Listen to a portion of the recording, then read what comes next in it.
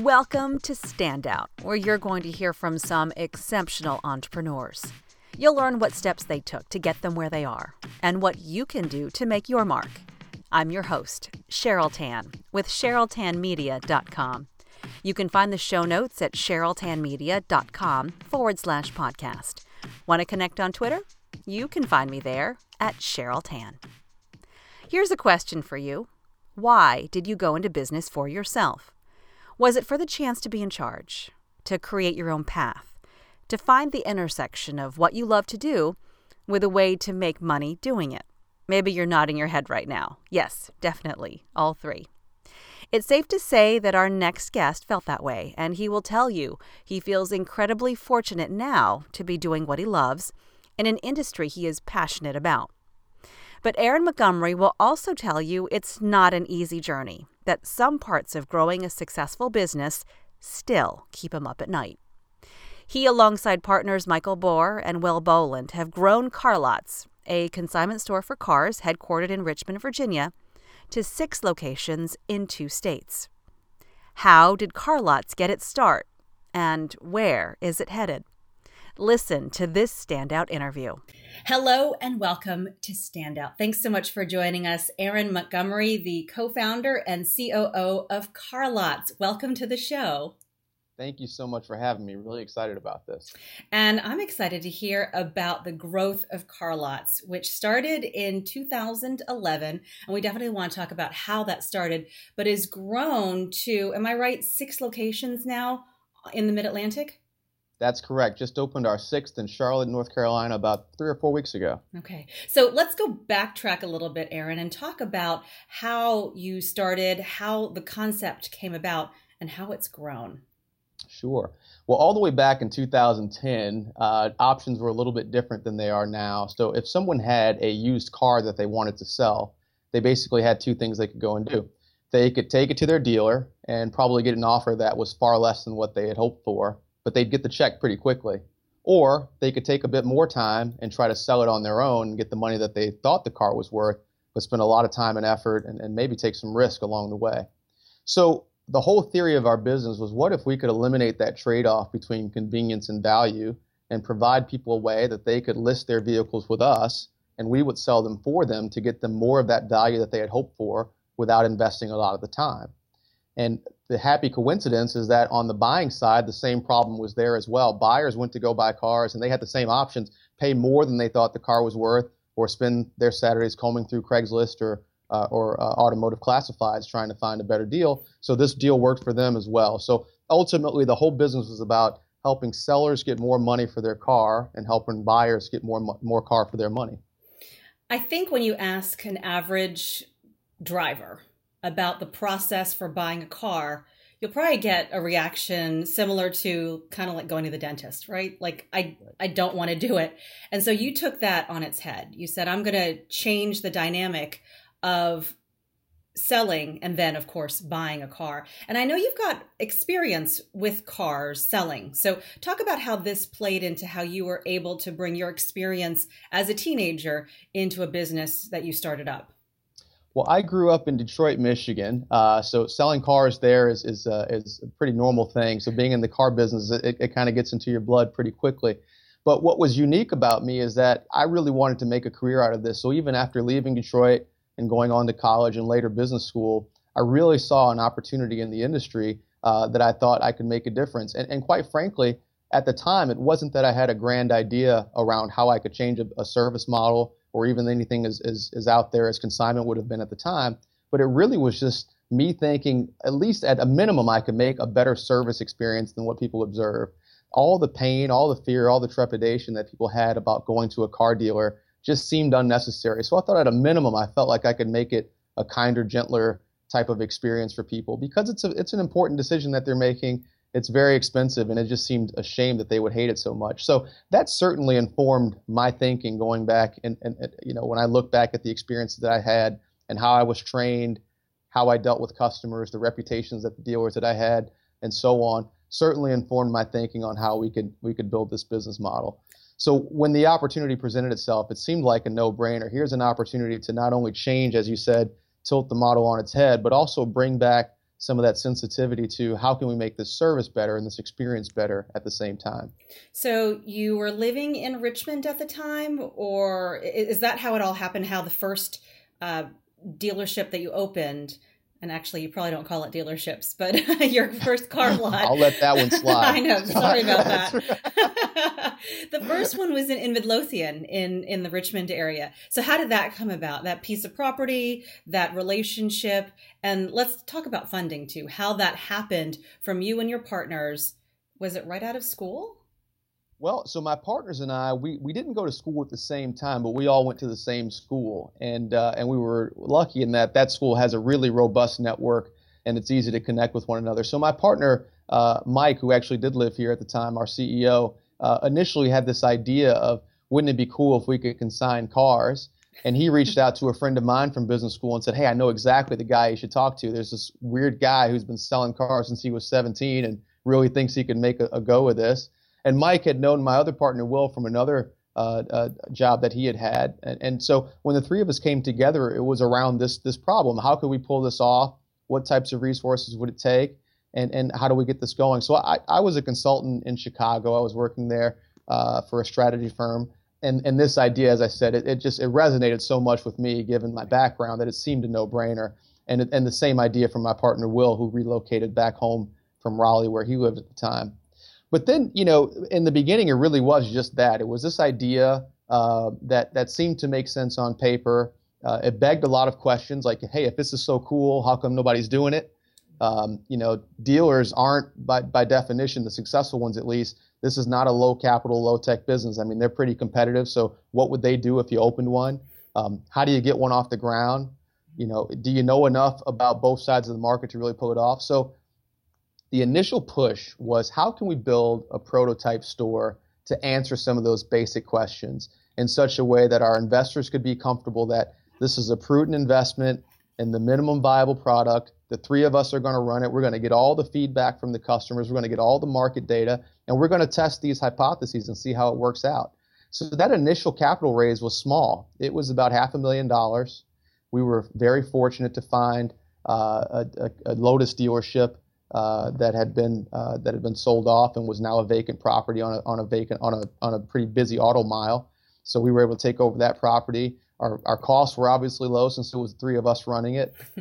Marketing at the time was a few Facebook posts and a call to our friends and family. So it was really about getting in there and really mixing it up. And that was important, to get back to your question around raising money. For that first stage, hey, great idea, love the team, love the concept, but maybe just a little bit more due diligence around the idea before we go out and throw millions of dollars at this. And that's what that first raise was about, is getting people comfortable that this concept had legs. So many questions I have. Okay, so I have to mention it's Harvard that the Correct. three of you went to. So that's the network that you're talking about. It sounds like the three of you probably had some pretty decent jobs, probably. And so to take that leap from what could have been a pretty comfortable lifestyle to something that is not a guarantee, how did you convince everyone in your group to do that? Or was that just something that all of you learned when you were in business school, or had in the beginning? It's a great question. I think you'd find that most of my classmates, and a lot of them do obviously go off to found new businesses as they go, but typically it's a bit later in their careers where they feel like they're comfortable in taking the leap. We were a little bit ahead of that curve, frankly, where this was probably a bit earlier than most people would have taken the leap. And for other folks who start, right out of college, probably a bit later. So we were right in that middle sweet spot where it was just about to get really sticky, where you could easily convince yourself that it made more sense to stay than to go. Right. But it was also just early enough that you could easily convince yourself that why not try now, because I could always go back.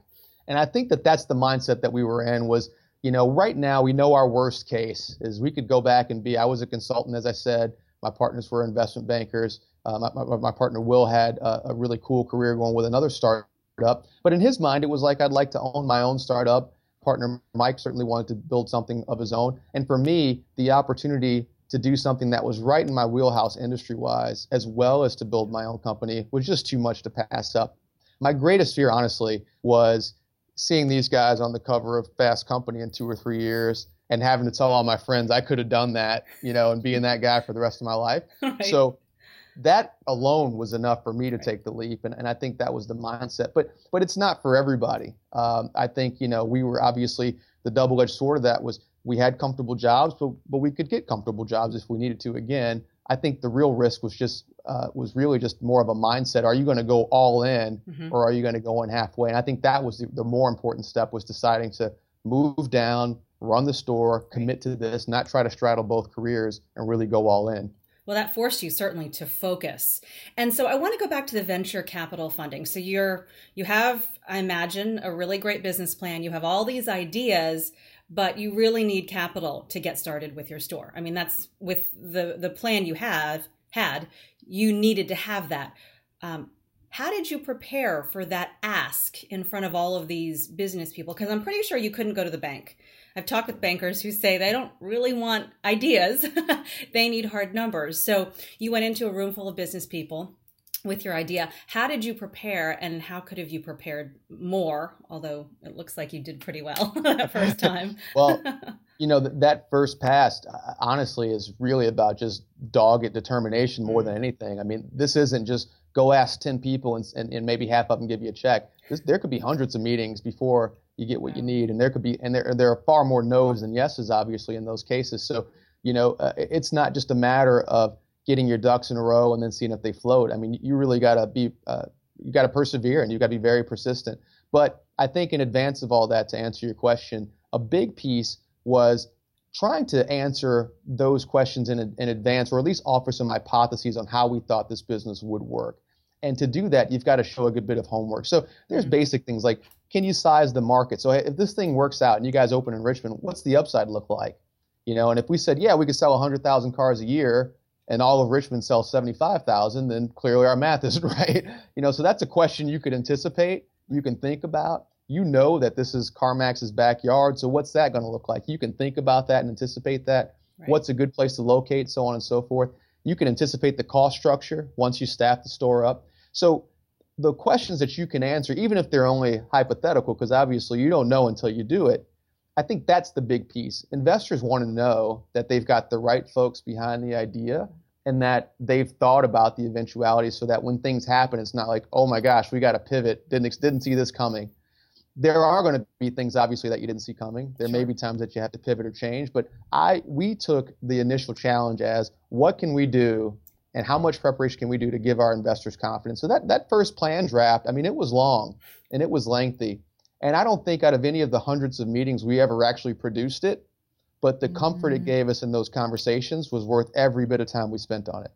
Phenomenal. That's really great. What a great answer.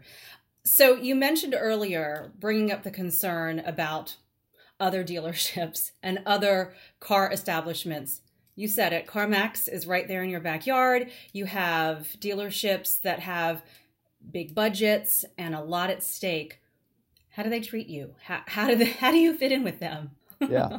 Well, the thing about our industry is, as opposed to some others, we're not exactly Uber versus cabs or Airbnb versus hotels. This is a really big ecosystem. And there are, right now, if you count franchise dealers, the ones that partner with manufacturers, plus all the independent dealers that you see on the road, somewhere in the neighborhood of 65,000 of those. So this is more or less, it's a pretty fragmented industry, and there's a lot of players in it. So there's a lot of room for somebody to try something different. And I think, frankly, at least the feedback that I've gotten from other dealers, I sit on the board of the Virginia Independent Auto Dealer Association and get to connect and network with a lot of those folks. A lot of them are excited to see some new ideas in this industry, and they're excited to see some of the old stereotypes shaken and seeing some new ideas coming to the industry and seeing some new fresh blood in it. So there's been a lot of excitement. Now, that's not to say that everybody's pumped that, that you're here. Right. If this ends up being 1,000 stores, everybody feels the same way. but for where we are, frankly, we've seen quite a bit of support and enthusiasm from some of the other dealers in the industry. And a lot of those are folks that we consider friends. So my other question then is to the buyer's point of view. I heard about you. I was speaking at the College of William and Mary a few months ago, and one of the directors there was talking about you, about your organization. And I'm so wondering, how do you get someone? And we've talked about the car buying process and how it's painful and people don't want to do it. And some people hold on to their cars because they just don't want to go into that dealership situation and haggle and hope that they're going to get a good deal, and no, they're not. But how do you get them to do something different? Right. Honestly, a big part of this when we got started was it was a bit of a Trojan horse in the beginning. In the beginning, it didn't look that different. It was more, can I get you, if you want to buy a car, you went on to Auto Trader or Cars.com or Craigslist or wherever you went, and you saw one listed at Car Lots, and you came in because you liked the way it was priced. You thought it was merchandised professionally. When you called in, you got a professional greeting. And when you came to come and shop, you got greeted by a professional staff that was comforting and more relaxed and non-commissioned and so on and so forth. And it wasn't until you bought the car in some cases that you noticed that, hey, all these cars have license plates on them. Why is that? Because it really didn't matter to you as a buyer. You came in for price, service, quality, everything else, and you were happy with the experience. Now, over time, as the business grows and you get that repeat and referral business, it's a big part of the story that we tell, and that's the story that we want to tell. Obviously, this is something that's different. But in the beginning, what was more important was nailing the service experience and getting it right, because it was less about going out and saying, hey, try this new shiny thing. It was try this thing because it's better and because you'll have a better experience. And oh, by the way, it's different. So as we grow, I think it'll be hopefully easier to change some habits and the way that people think about shopping. Frankly, it's a bit harder on the seller side as you go into a new market where something like this is totally different to folks. But that's why, as you build your success and you build your track record, you can start to educate people on that, and you can point back to your past successes and hopefully bring them along that way. It seems like growth is very quick. I don't really know your industry that well, but 5 years in business and 6 locations in different states. So it seems like growth is pretty quick. What are some of the challenges related to growing a business like this? Yeah. It's interesting, and I certainly appreciate your perspective, and thank you for that. It's on the one hand, when you look at a business, let's say a tech-based business that can scale, 10, 20, 100x, in a matter of months, the brick and mortar challenge is just different. Yes. So yeah, in the grand scheme, it'd be pretty uncommon for a traditional dealer to branch out to 6 locations in 5 years. But relative to the startup scene, that's not that fast. So it's really getting comfortable with the challenges that your unique industry has. And I'll tell you what our challenges have been is when you build that quality product that we talked about in that first store, where you take the small raise and my partners and I build that business, and then you go ahead and cut and paste that into 2. Well, now you got to make sure that you're doing that same thing in 2 places, but luckily they're right across the bridge, so no big deal. But then you do it a 3rd time in Chesapeake and a 4th time in Virginia Beach, and then so as you do that, the faster you clone, the faster you go through that mitosis, if you will, then the more important it is to have those controls in place to make sure that everyone's getting that quality experience. And if you don't do that, then the 15th, the 20th store is a copy of a copy of a copy, and it's no longer that thing that used to be cool and exciting. And that, to me, is probably the biggest thing that keeps me awake at night, is how do you maintain that control? Right. And I don't mean the iron-fisted control of everything has to be ka-chunk, ka-chunk, ka-chunk. I mean, how do you maintain that consistent outlook of all the teammates and everybody being tied to that same vision that got us started and excited about this 5 years ago? So I think that's an important challenge that's different for brick and mortar businesses than is for other types of businesses. Absolutely. But then it means attracting the right type of person to help you carry out that vision for store 20 as store 2. Right. And I'll tell you that, and that's an important point. And one of the differences, though, is, I'll meet with folks that HR professionals and things like that, and they'll talk about the importance of getting that hire right. But, if you're in an office of 500 or 700 people, you can walk around and see, I don't feel the morale. This person doesn't seem to fit in. But, if you're talking, we could have the same 500 or 700 people, but they can be in 25 or 50 locations. And that's a different challenge. That's much more about having reliable systems, making sure you've got the right managers in place, that you've got solid training, that people feel like they're close to the sun and they're really tied to the vision. But that's different. And that's been a unique challenge, I think, for most of us who come from different types of backgrounds, where you can walk around and see your team and basically take in everything as it happens. Yeah. Well, what's next then for Car Lots as you continue to grow? And it sounds like you're it may keep you up at night, but you're perfecting your systems for growth. What's next? I mean, right now it's still just on the East Coast. I saw you have a bike shop. Did I get that correct? So one is probably focused just on bikes, motorcycles, or bicycles? That's all motorcycles. All motorcycles. So what's next for the company, the growth vision? Yeah, so we're excited about that expansion. That's our first new vertical, motorcycles. And that was really exciting because, it seemed like that industry had the same challenges as the traditional passenger car industry, and that people had the same two options when they wanted to sell their bikes, and it seemed inefficient, and we were able to step right in. And it didn't take us very long to ramp up to some pretty serious volume in that business, which I think demonstrated the fact that there was certainly some gaps there that we could help to fill. But as we think broader beyond that, I certainly think, continuing the expansion that we've seen, we'd like to grow in the footprints that we're in. Certainly there's more in North Carolina than just Charlotte. And certainly there's more to the southeast than just Virginia and North Carolina. So I think there's a lot more that we can do where we are. But I think there's also lots of opportunities beyond that. We believe that this is a business that can scale nationally. And we think that that's the path that we'd like to pursue. So as the opportunities present themselves, I think we'd be open to lots of different ways to do that. But I think you can see even where we are right now, there's lots of potential to keep growing at the pace that we've been going. It's pretty exciting. It definitely is exciting. So we have a lot of entrepreneurs, different types of business owners who listen and watch the show, but they all are focused on growing their businesses. So I just have to ask, what kinds of habits do you have? Things that you do every day, maybe, or every week that help you figure out your road to success or help you get to the next level? I think me personally, as you joked about not sleeping at night, but it's a big deal, right? It's like, how do you get, but how do you prioritize things so that you can sleep at night, right? So it's, I think the big piece for me is setting aside a plan once a week, once a day, so that you're focused on the most important things. Because as an entrepreneur, you could easily get bogged down into a bunch of urgent things and some things that aren't so urgent, that aren't at all going to help you get to where you need to be. So I think that daily or weekly reflection on, have I made progress on the high level things, is key. So one question that I ask myself, and I often ask my team whenever we're faced with a new problem, is what's the one thing that we could do that would make this thing go away or become a lot easier right now? And if anybody's got some ideas, let's work on that.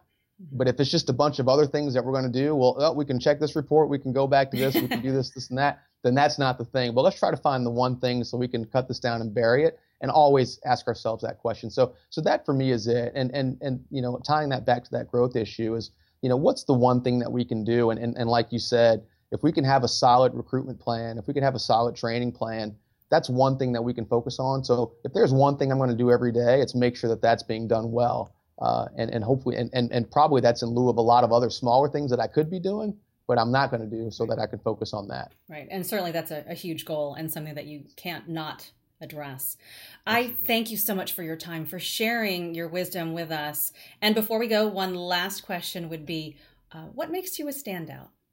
Yeah. I am probably the only person that I know that was this excited about selling cars. But I think what makes me or anyone to stand out is when you're able to marry that passion for what you do, with an aptitude for it. So, my hope and prayer for anybody that does anything would be that they can find that and find the intersection, because it really makes work a lot easier and a lot more fun. Aaron Montgomery, thanks so much for your time. We really appreciate it. Thanks, Cheryl. Thanks so much for listening to this episode of Standout. I love what Aaron said about nailing the customer service experience.